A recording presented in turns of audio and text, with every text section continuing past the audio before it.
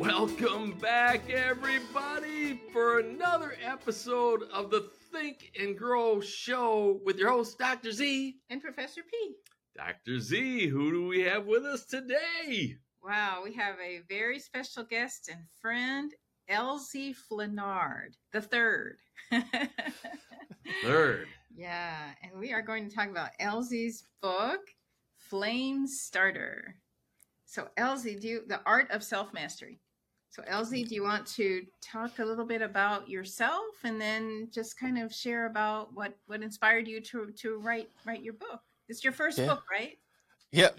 Very first book. First off, let me say thank you so much for having me on the show and giving me the opportunity to talk about Flame Starter and a little bit about my journey. I don't take it lightly every time I get that opportunity. So thanks to both of you. So a little bit about me. I am the truest definition of an entrepreneur. I literally knew I wanted to own my own business ever since I was about 13 years old. I knew two things, really. I knew I wanted to be a parent, a father, a husband. I wanted to have a family, and I knew I wanted to own my own business.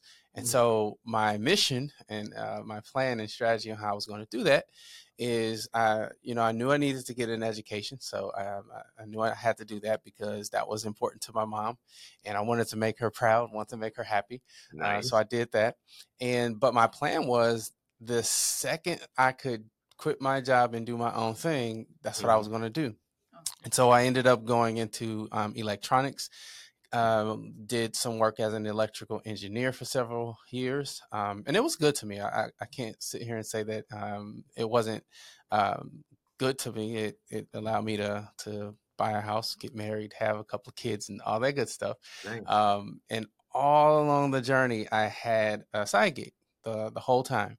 And I would go to work my 45, 50 hours a week, and then I would do my side hustle for 20, 25, 30 hours. Which and was? Eventually, What I'm was sorry? the side hustle? I didn't hear you. I'm sorry, what was the side hustle? You've had many side hustles? Yeah, I had many different ones. I've had a record label. I was a music producer. Nice. I was a performing artist. Wow. I even had a minor league basketball team at one point Really? in time. Wow. But what ended up happening is I got burnt physically, mentally, spiritually burned out because I was working so much, and it was taking a toll on my body, my health. And then one day I got sick. And I had to shut down because my body literally gave out on me. And I told myself that I'm not going to allow myself to get to this point again. I had to make a decision. I said, okay, I have to make a choice. Either I'm going to go this route, which is probably going to lead to me not being here for my family, or I have to choose. It's either this day job or I have to find a way to do my own thing. Yeah. And so I decided to do the latter. Right. But I knew that there was a missing link somewhere. And so I started a podcast so that I can learn from business owners. And that was going to be the way that I was going to bridge that gap. And long story short, the plan worked. Started the podcast, started talking to some amazing business owners, and really everything on the entrepreneurial side kind of went up from there. But I wrote the book because I want to help other entrepreneurs prevent getting where I got. Yeah. I want people to be able to live fruitfully.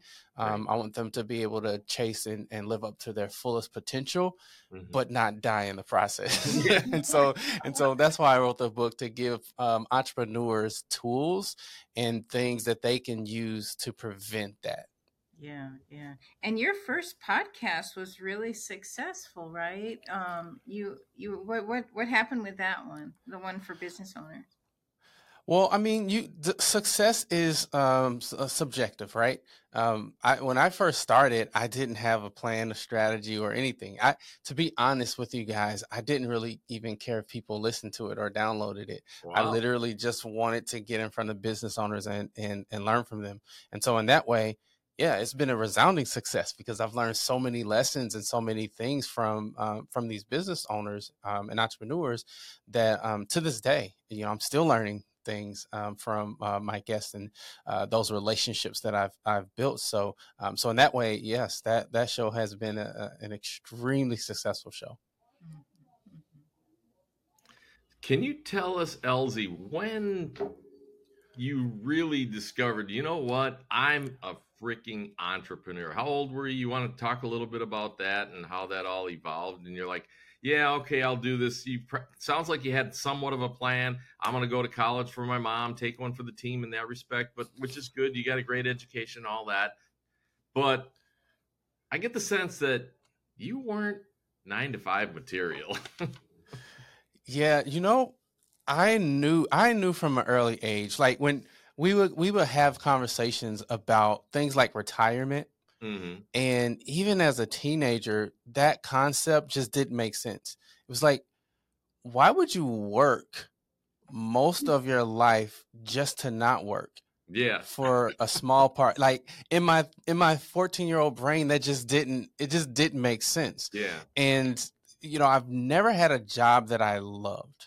Mm. I've had jobs because I'm a high achiever. I'm going to show up. I'm going to be, I'm going to be excellent. I'm going to be a great teammate. I'm going to perform just because that's what I do. I'm a, former athlete. And that's what we do. We show up, we do the hard things. We're consistent and we win. And so that's how I showed up in corporate. I did my job. I showed up. I helped people. I led the way I wanted to be led. I followed the way I wanted people to follow me. And good things happened in my career. But I could only say that there was one job that I had that I liked. Mm-hmm. Not that I disliked the other ones, but I always knew it was just a means to an end. There was one job that I had where it was like, okay, if I have to do something until I can do my own thing, it would be this. Yeah. But I've always known that I was an entrepreneur. I'm built for it. I handle extreme levels of stress well. I'm a risk taker. I'm a visionary. I love the game of business. Mm-hmm. So I've always known it's just how I'm wired. I mean, I really can't see myself doing anything else. There's no backup plan. There's no, if this doesn't work out, it's like, I mean, this is who I am. It's a integral part of who I am and what I'm on this planet for. Yeah. So did you have like someday I want to be a business person, entrepreneur? I want to run a business. Did you have some of those thoughts? I would imagine. No, like I said, since I was 13, I knew two things. I wanted to have a family and I wanted to have a business like that. Okay. I knew that very, very early on. Okay. Mm-hmm. And you mentioned that about you were exhibiting these characteristics that you describe as this emit. So if you want to talk about that, the education times motivation times inspiration equals transformation. And you say that at the beginning of the book, and then at the end of the book, you revisit that. So talk about that, and how do you recognize that in the people that that you're helping to create this podcast and just in mentoring? Yeah, I think that for me, the emit principle and concept is how I see everything that I do, right? Because at some level, we're all achieving different levels of transformation, right? But some people are able to achieve much higher levels of transformation than other people. And then I started to think, well, why? Why is it that some people never achieve their fullest potential, but some people seem to exceed their potential?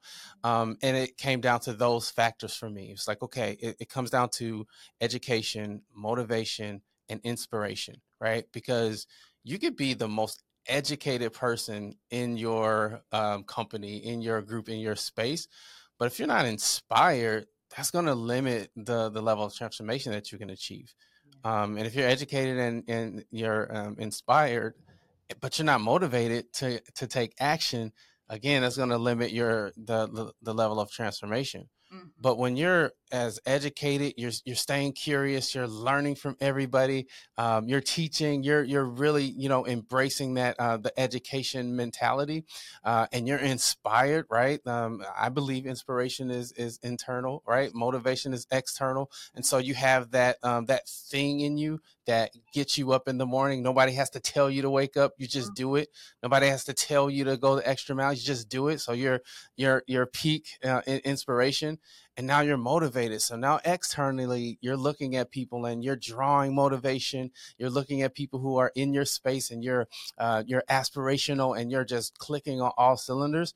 Your level of transformation is going to be off the charts, right? And so if you look at both internal and external, like if you're an employee or if you're an entrepreneur, you can almost map it out in every aspect. If you have those three things, then your level of transformation is going to be the highest as it could go. And so it's just a really cool way for me to kind of map that out.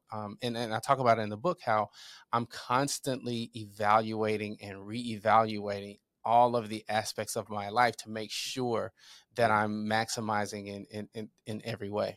And then are you also doing that with some of the young people that you've mentored? I mean, have you seen that same fire emit principle being carried out with some of the people that you're mentoring, the younger people?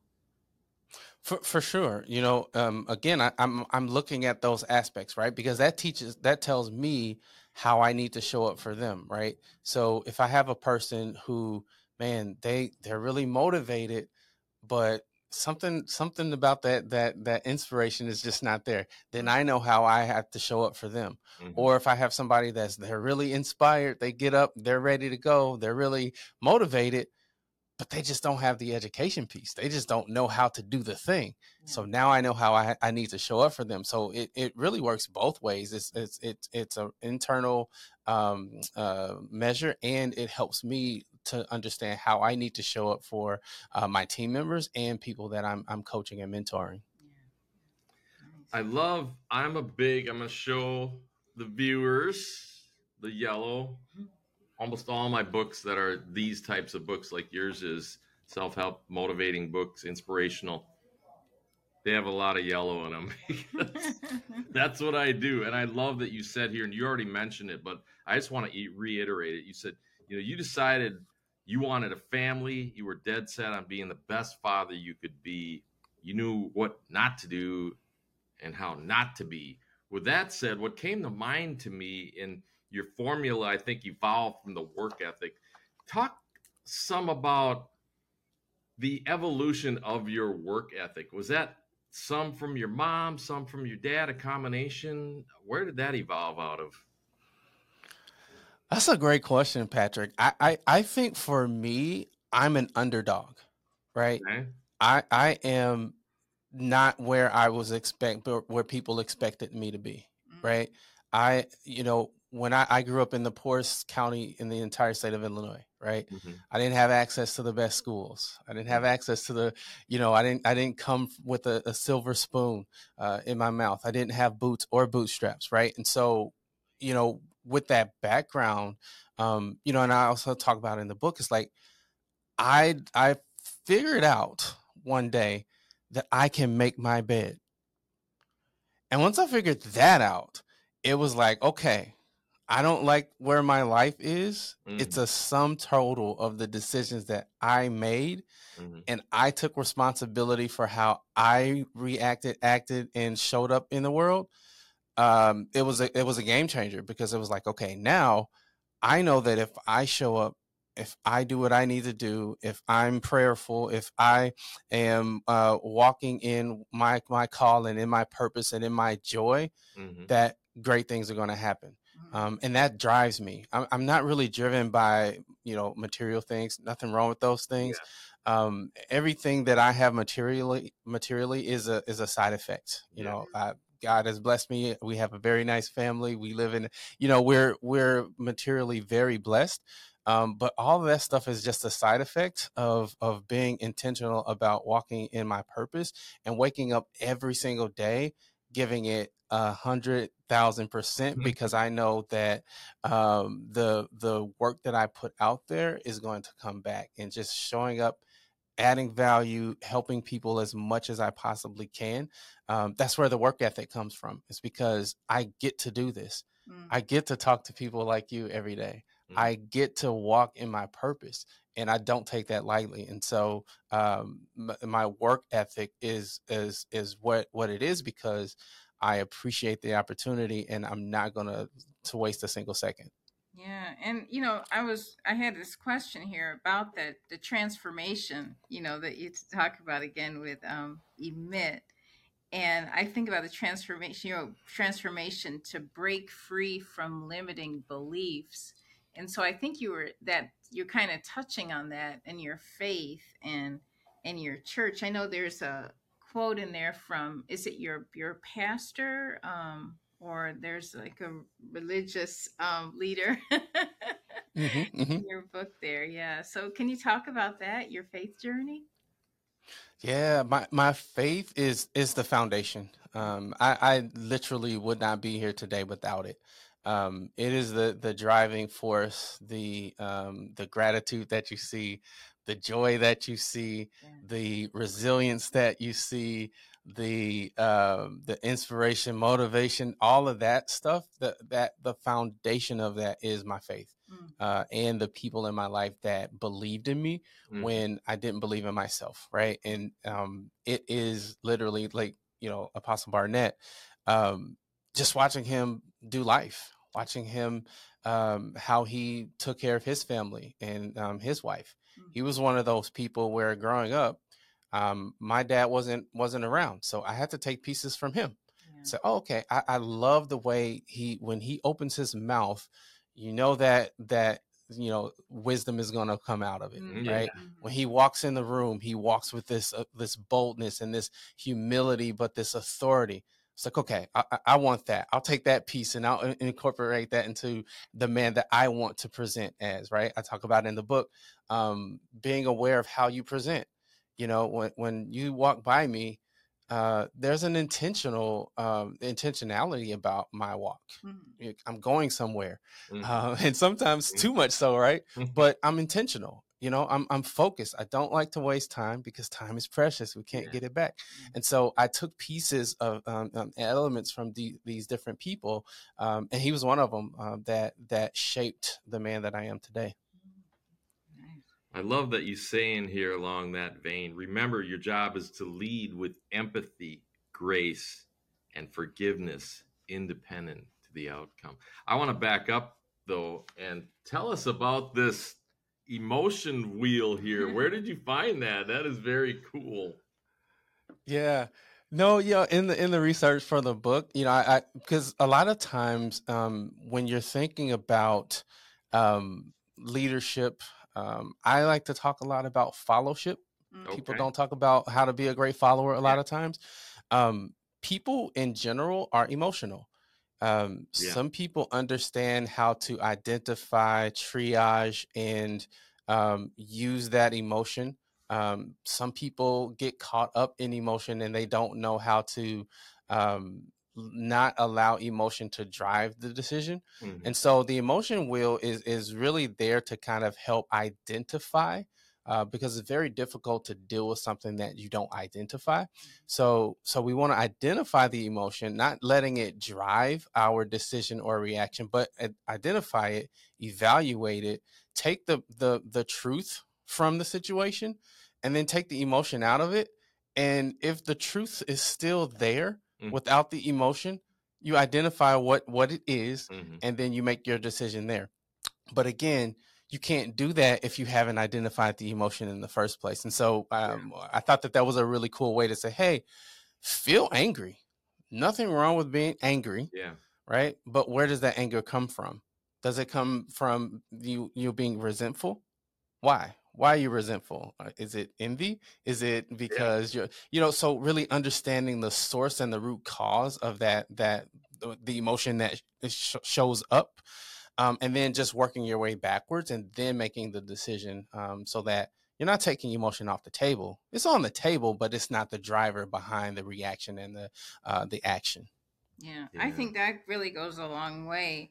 Because you describe how you kind of tap into the healing power of feeling your emotions. And I think you said you learned that from prayer and the church, which is interesting because I don't think I learned that in church. I really learned about processing emotion and sitting in emotions through coaching, actually. But you're right, there is a lot of healing and wisdom. There's wisdom that comes from the body and wisdom from those emotions. And I think a lot of times I talk about this, even, as a doctor, we have to suppress our emotions at times because it's not really the right place. But sometimes we can get too practiced in suppressing emotions that we lose touch with them. But then we don't recognize how they are still operating in the background. So Yeah. talk about that, and maybe in terms of your reconciling with your father. You talk about that. Yeah, I would say as a response to what you said, Dr. Z, is I don't know if suppressing them is necessarily the best way to do it. There's sometimes where it's not the right time to express it, right? Mm-hmm. But if somebody says something to me, for example, that makes me angry, I'm angry. I mean, it may not be appropriate for me to let them know in that moment that I'm angry, but when the time is appropriate, I process that. I was like, I say, okay, well, what this person said made me angry. Why? Was there truth to what they said? If so, okay. And then I work my way down to, okay, is there some way that I contributed to that, or was it something that happened externally? And even so, can I use that? Can I use it to get better? Mm-hmm. Can I use it to learn? Was it the way I presented the information? That type of thing. Mm-hmm. And then if it's appropriate, circle back to say, okay, now that I've processed it, I understand my contribution. Now I'm ready to then deal with that emotion when the time is appropriate. But for me, my methodology, the way I process things is a bit different. I tend to kind of look at things from every perspective, and then move that through my own perspective, if that makes sense. So I'll give you an example. So you're talking about learning how to process anger, for example. I look at for a biblical example, I look at the story of David, for example, a man after God's own heart. Like he was, if God had a favorite, he might have been in the top 5, right? Mm-hmm. But there were things that he did in his life that you would think, why would you have everything where you've come from? Mm-hmm. You literally came from the bottom. Yeah. And now you get to this place in your life and in your career, your ministry, and you're doing things that you should know better. Mm-hmm. Like you should be better. And I look at how God dealt with him. Mm-hmm. And I think, okay, well, if God dealt with him like that, then how should I deal with my contemporaries, right? How should I deal with when people don't do right by me, or when I'm made aware that they're saying things that could be considered negative?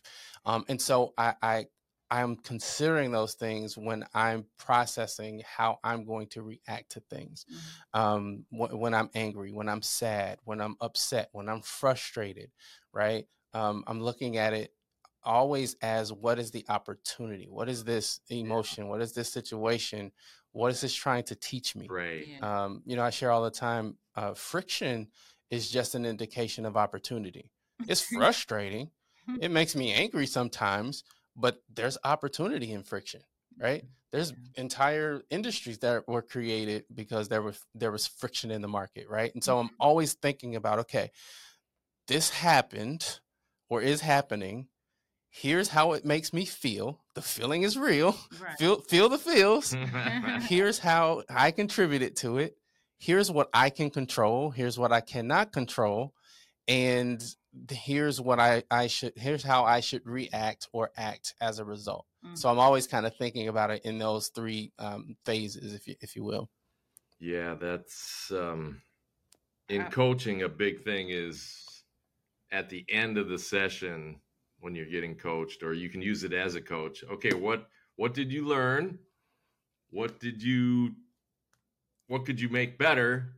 And what is your goal to make better? What are you going to do moving forward? Right. So that's very powerful stuff. Oh, I love. Boy, I was looking for the quote that you had said, and I found it.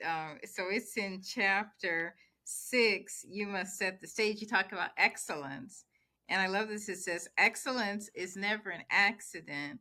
It's the result of high intention, sincere effort, intelligent direction, skillful execution, and the vision to see obstacles as opportunities." When you said that, it made me remember that quote. I'm like, that's a good quote. I'll write that down. Yeah, there's a lot of wisdom in there, sir. For sure. So I love that Pat Miller coined or deemed you the mayor, right? Zelda and I, before we started a podcast a couple years ago, we were experimenting with Facebook Lives. We were doing one, and we had somebody in our group. We were in a mastermind group, and he says, "You guys should be Dr. Z and Professor P." I'm like, "Thank you very much. We'll use it when the time is right." With that said, though, and I'm looking at your chapter 2 here. How did you tap into the self-awareness and realize that you coin it as shapeable? I would say coachable, right? There's a fixed mindset and a growth mindset. Clearly, if we have a growth mindset, which all three of us, I'm sure, do, how did you incorporate all of that into growing yourself? Yeah. So when I use words, I try to be extremely intentional. And so the reason I use shapeable as opposed to coachable is because typically when you're coaching a person, they're kind of already shaped. You're just kind of helping them discover how to use that shape. Okay. But when you shape a person, you're literally taking off the rough edges. You're saying, "Hey, Elzie, here's how you're showing up, and this is according to what you said that you wanted. That needs to go away completely, right? Or you're really doing well here. Let's round that out. Let's sharpen that." So to me, that nuance is when I'm approaching self-awareness. I'm looking at myself as I truly am and not how I think I am. And I can tell you that is not pretty a lot of times. And that's why people don't do it, because it's a very, very intimidating work, right? Because most of us, we like to think that we're awesome, we're great. And even though we know we have flaws, we're like, well, everybody else does too. But when you really, really look at yourself, like really look at yourself, it's not a pretty thing. And I went through that exercise, and I'm like, wow, there are some things that I really just don't like about that person, right? And I had to address it. I had to go to that feelings wheel and say, okay, there's resentment there, right? There's a reason why when somebody talks about this topic, you get angry, right? And if you look on the wheel, that root is resentment, right? Yeah. What are you resentful about? And I think, Zelda, you asked about your dad. Reconciliation with my father, and that's the process. It's like, okay, I'm angry, and it's because I'm resentful. Why am I resentful? Because I never had my dad in the stands cheering for me when I made a basket. He's never come to any of my speaking engagements, or he's never seen me perform when I was singing and doing songwriting, right? And so, okay, that's the resentment. That's the source. Now, how do you deal with it, right? And so it's like, okay, the best way I know how to deal with it is through prayer. It's through coaching. It's through being shapeable. Yeah. It's through having those rough conversations with folks and say, hey, what do you see? Like, honestly, what do you see? And them saying, hey, man, you need to reconcile, because you're a father now, and now you have to show up for him in the ways that maybe your dad didn't show up for you. Yeah. And you have to be okay with the fact that sometimes he shows up for them when he didn't show up for you. Right. And when you feel that anger and resentment creeping up, you have to address it, because you know that that's a thing, right? Because we've identified it, we know what it is, and we know the source. So now when it comes up, and it still comes up, it's gotten better and better and better over the years. But my dad will call and wish Elzie the fourth a happy birthday, and I'm like, wait a minute, I forgot that call. And it's like, now it's cool. Yeah. But Yeah. when the first call, I'm like, wait a minute, dude. Now you decide to be, so it was that process of taking all of that stuff and just working it backwards, and just being really honest, and just having those conversations. And so one day when we were both ready, we had that conversation. And it was uncomfortable, right? It's like, hey, Yeah. here's where we are. Here's where we've been, right? I forgive you, right? Like, for real, not like I forgive you, but I'm still going to bring it up. Not like that kind of forgiveness, but like, I actually forgive you.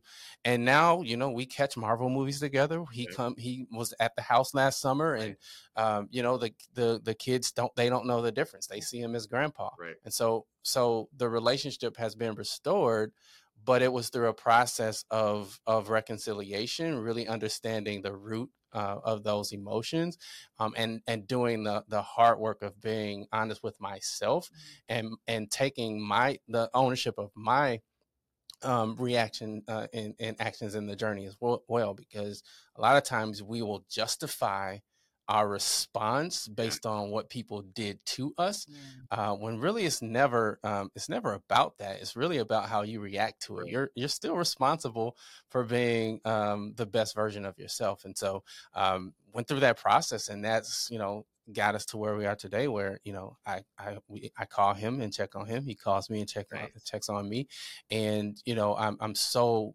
thankful, right, that work was done, because we're good now. Well, let me just... No, one real quick thing, and then you can. I just wanted to tag onto that. That's why I wanted to. And the beauty of that moment, the healing, is the forgiveness on your end. You didn't get the call, but Elzie number 4, your son, is getting the call, so you can take. You know what I mean? You can have joy in that there's progress being made, as opposed to it being the same old thing. Go ahead. Oh, yeah. And I was going to just say, where did self-love, where did the self-love come in? Did that come first, or did it come second? For me, I would say I've always had a like for myself. A large part of that is because I had people around me who were always pouring into me. Mm-hmm. I was teasing the other day, my grandma, she's not with us anymore, but she, I think, believed in me more than I do, even to this day. I could go up to her and I could say, Grandma, I'm going to build a rocket and go to Mars. And I would show up the next day, and I guarantee you she would have her hat ready and her purse. It's like, all right, Elzie, what time are we leaving? Like, she believed in me that much.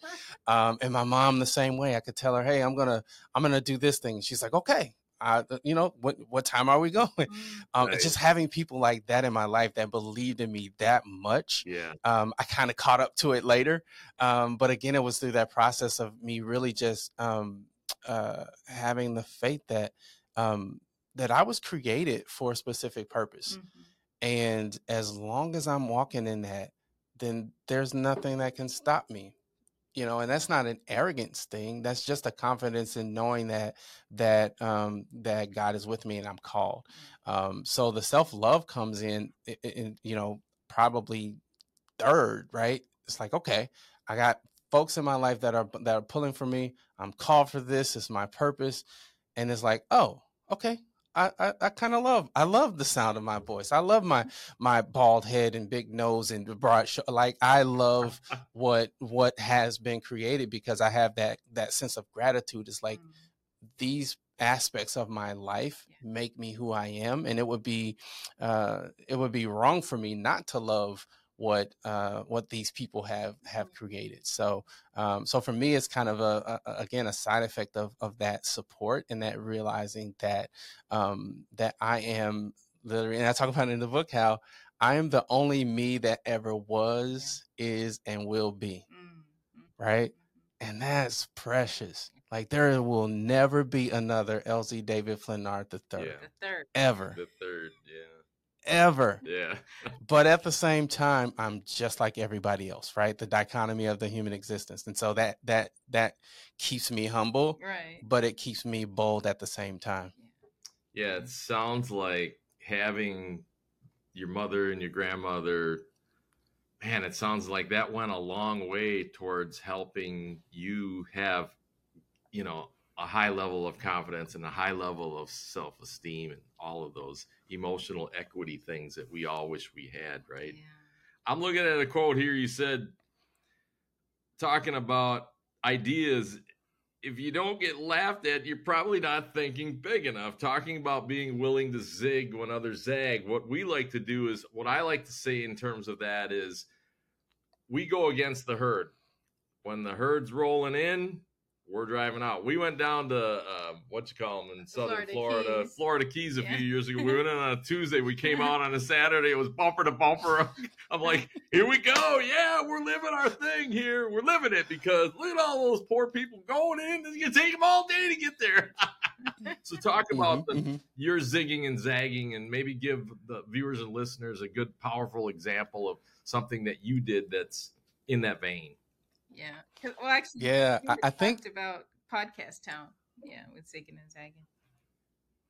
Yeah, I think that's critical, right? But again, it's all built on the self-awareness, right? Because you have to know who you are, and the self-love, and the confidence, right? You have to know that just because everybody is zigging, I'm okay with zagging. Yeah.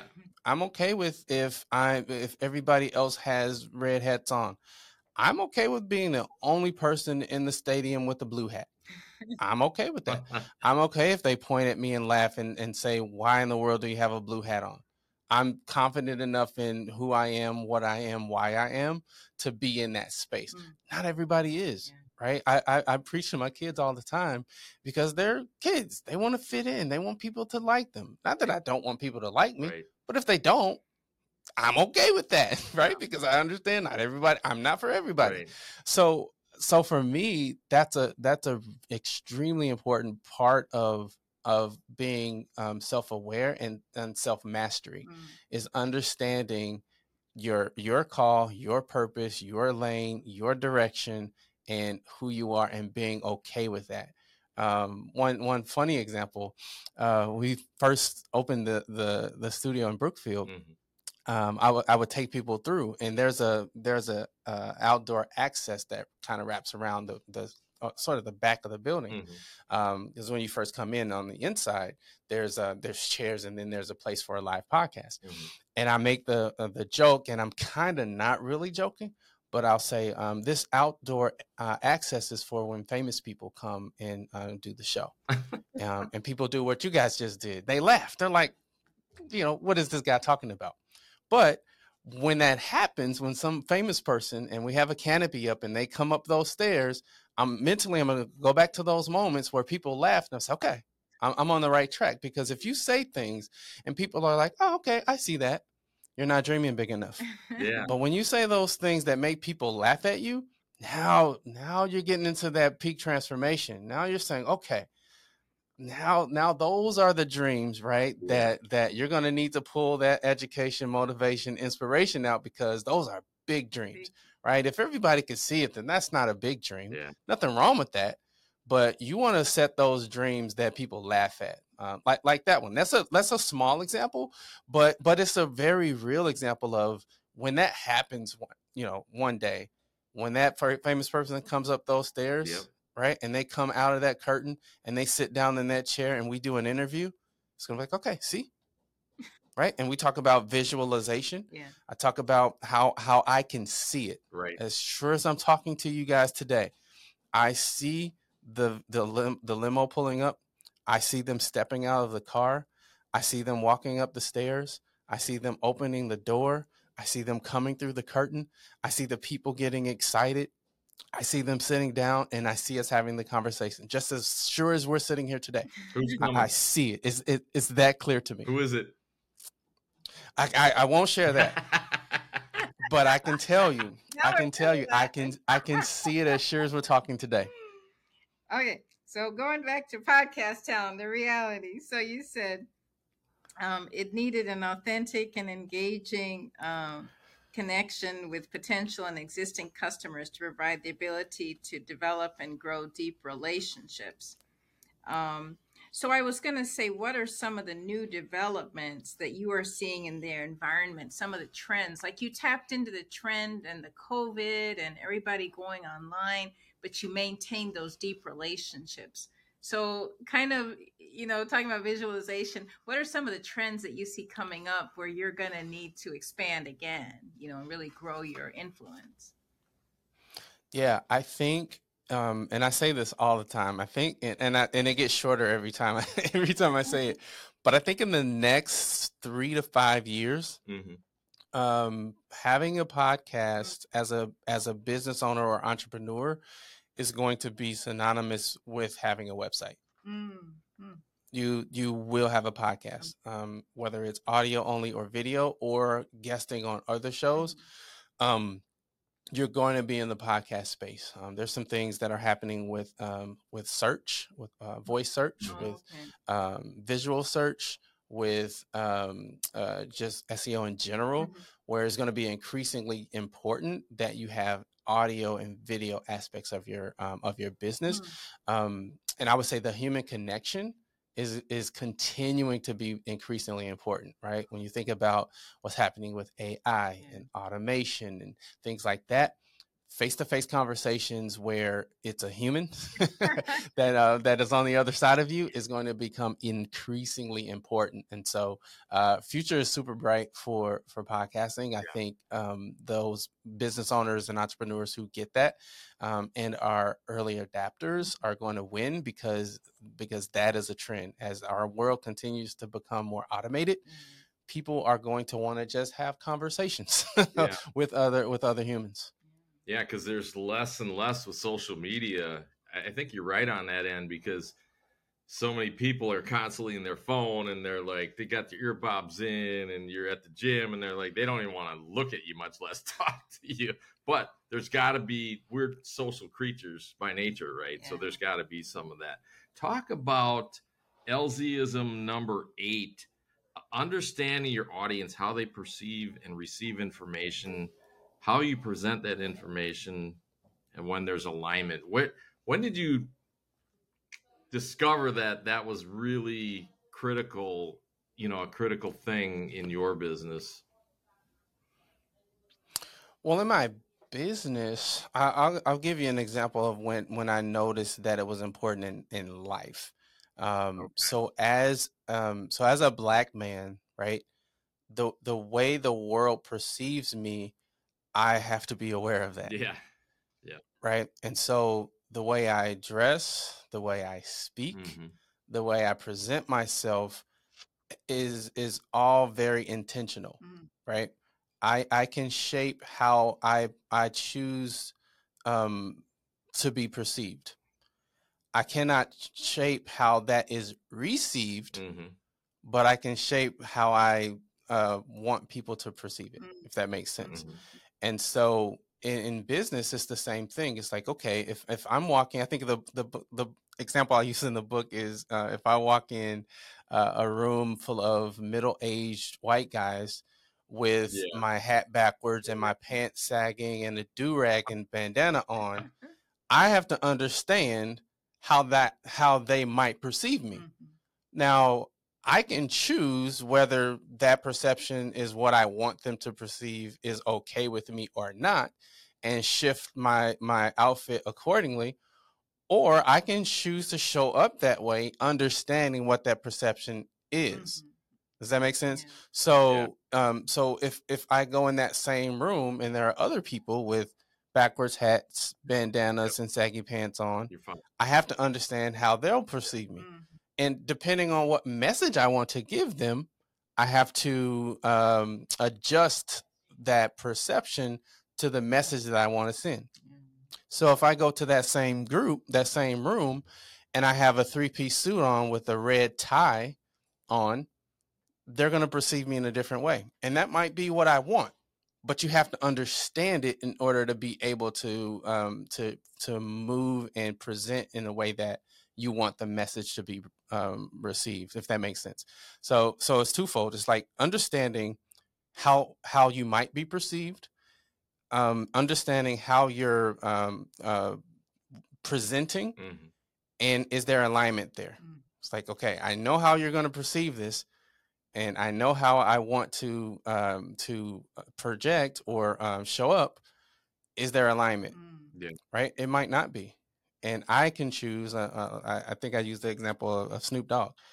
He shows up the way he shows up. Yep. He smokes weed. He is who he is, and you kind of take it or leave it. And that's intentional.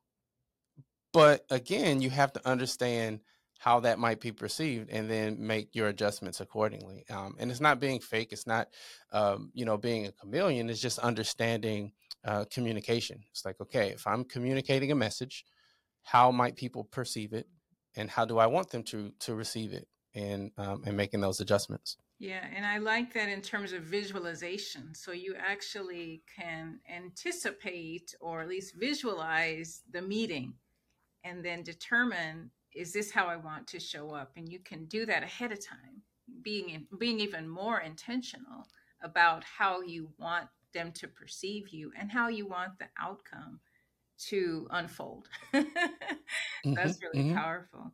So one thing I wanted to ask about is this concept, because there's so much dichotomy in your book, which I really like that, but you said become irreplaceable by being replaceable. Raise people up to the point where they don't need you anymore. So talk about that. I thought that was an interesting concept. That's my favorite. That's my favorite because it seems counterintuitive, but it's very powerful if you can master the balance of it. And essentially what that concept is helping you be and exist in a constant state of being uncomfortable, right? Because that is where you grow. You don't grow when you're comfortable. Right. And you don't grow as much when you're in crisis, but you grow when you're uncomfortable. Right. And so the best example I can give is if you're a leader of a team, equip your team with everything that they need to be the best teammates they can be. Even if that means if there's a budding shooting guard that's on your team, if we're talking basketball, you're showing him or her all the tricks that you've learned. You're helping them get as good as they possibly can get. Will they replace you? Maybe. Maybe it's time for you to be replaced. Maybe it's time for you to move up. Maybe it's time for you to become the coach. Maybe it's time for you to move to another team. The only way that you'll know that is if you're constantly pouring into people around you. And then what will happen is the situation will almost naturally push you to the next phase if you do it well, right? So if you're a first line supervisor, don't hold back information from your team. Give them everything they need. Make it such that it's operating so well that they forget that Elzie is even leading the team. And that's my indication as a leader that, okay, now it's time to raise up somebody else, or maybe it's time for me to move up or to another opportunity. And that's uncomfortable for people because that you can't control the timing. Sometimes it happens fast. Sometimes it happens slowly. But if you're doing it well, it's happening constantly. And so you're constantly growing and you're constantly being open to what that next phase is. And that's why it's challenging because people like to be comfortable. Like, okay, I've been here for 7 years now. I know my job. I know what I can get away with, what I can't. And they don't want to be constantly challenged. But that's where people become stagnant. And so, so I love that concept though, because it forces you to be a great leader and it also forces you to be a great follower. Yeah. And it's like water when they say be like water, because water that's stagnant is just putrefying and it's dying, right? But the water that's constantly moving in flux and in flow. And I love how you say that about allowing it to unfold, because right, every action produces a result, an outcome. And so it's just being aware of what are the results that we want to be producing, right? And being intentional. So that's really powerful. Yeah, I love that. Yeah. The other thing that I'll share is it's a constant check and killing of your ego as well, right? Because I can't tell you how many times, if I even look at it at my business, the production team, they pretty much operate without me. Nice. And I'm like, awesome. Like, hopefully by the end of this year, I can fire myself from this position and do something different. So, but it's a constant check on that ego. It's like, okay, they don't need me here anymore. Now it's time to move on to the next thing. Yeah. Comfort equals complacency, and that can be detrimental, right? Yeah. Wow, you guys. This is amazing. We're coming up on almost an hour here. So I love that. We got through quite a bit of your book here. Gals and guys, there's more in there. You're going to want to get out there and buy a copy of his book. What can you tell us? What is the last thing you want to leave with the viewers and the listeners that comes to mind that is really important that they walk away with? I think the biggest thing for me in this process of, or in the art of self-mastery, is the sitting with yourself and breaking down the true essence of you and processing that, right? Yeah.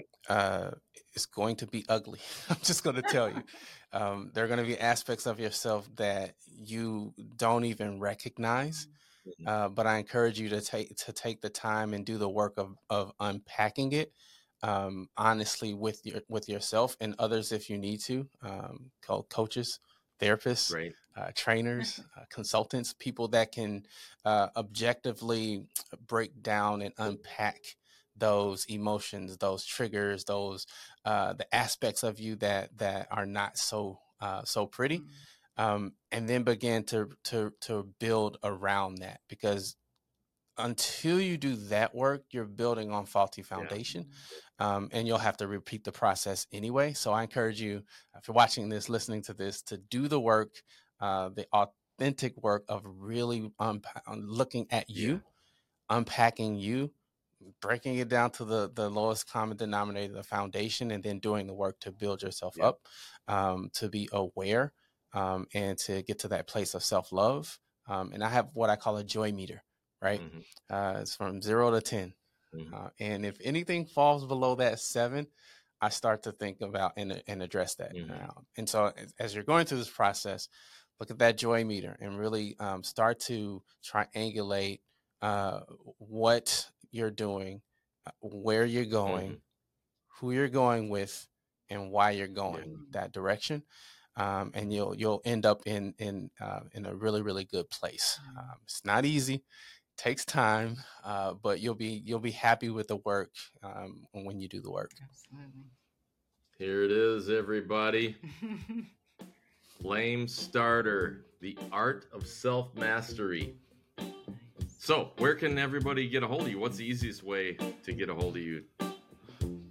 Yep, the easiest way is via email. If you just email me at, actually, I'll give you my Podcast Town email. Yeah, we'll put it mayor at podcasttown.net. So if you have questions about the book, you can reach me at that email address as well. All right, there you have it, everybody. And as always, thank you in advance. Just thinking and growing and learning and knowing and thinking and growing and learning and knowing,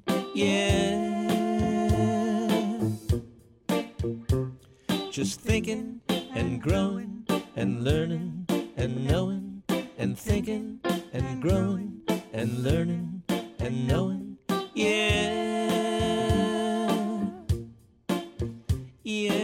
thinking and growing and learning and knowing and thinking and growing and learning and knowing.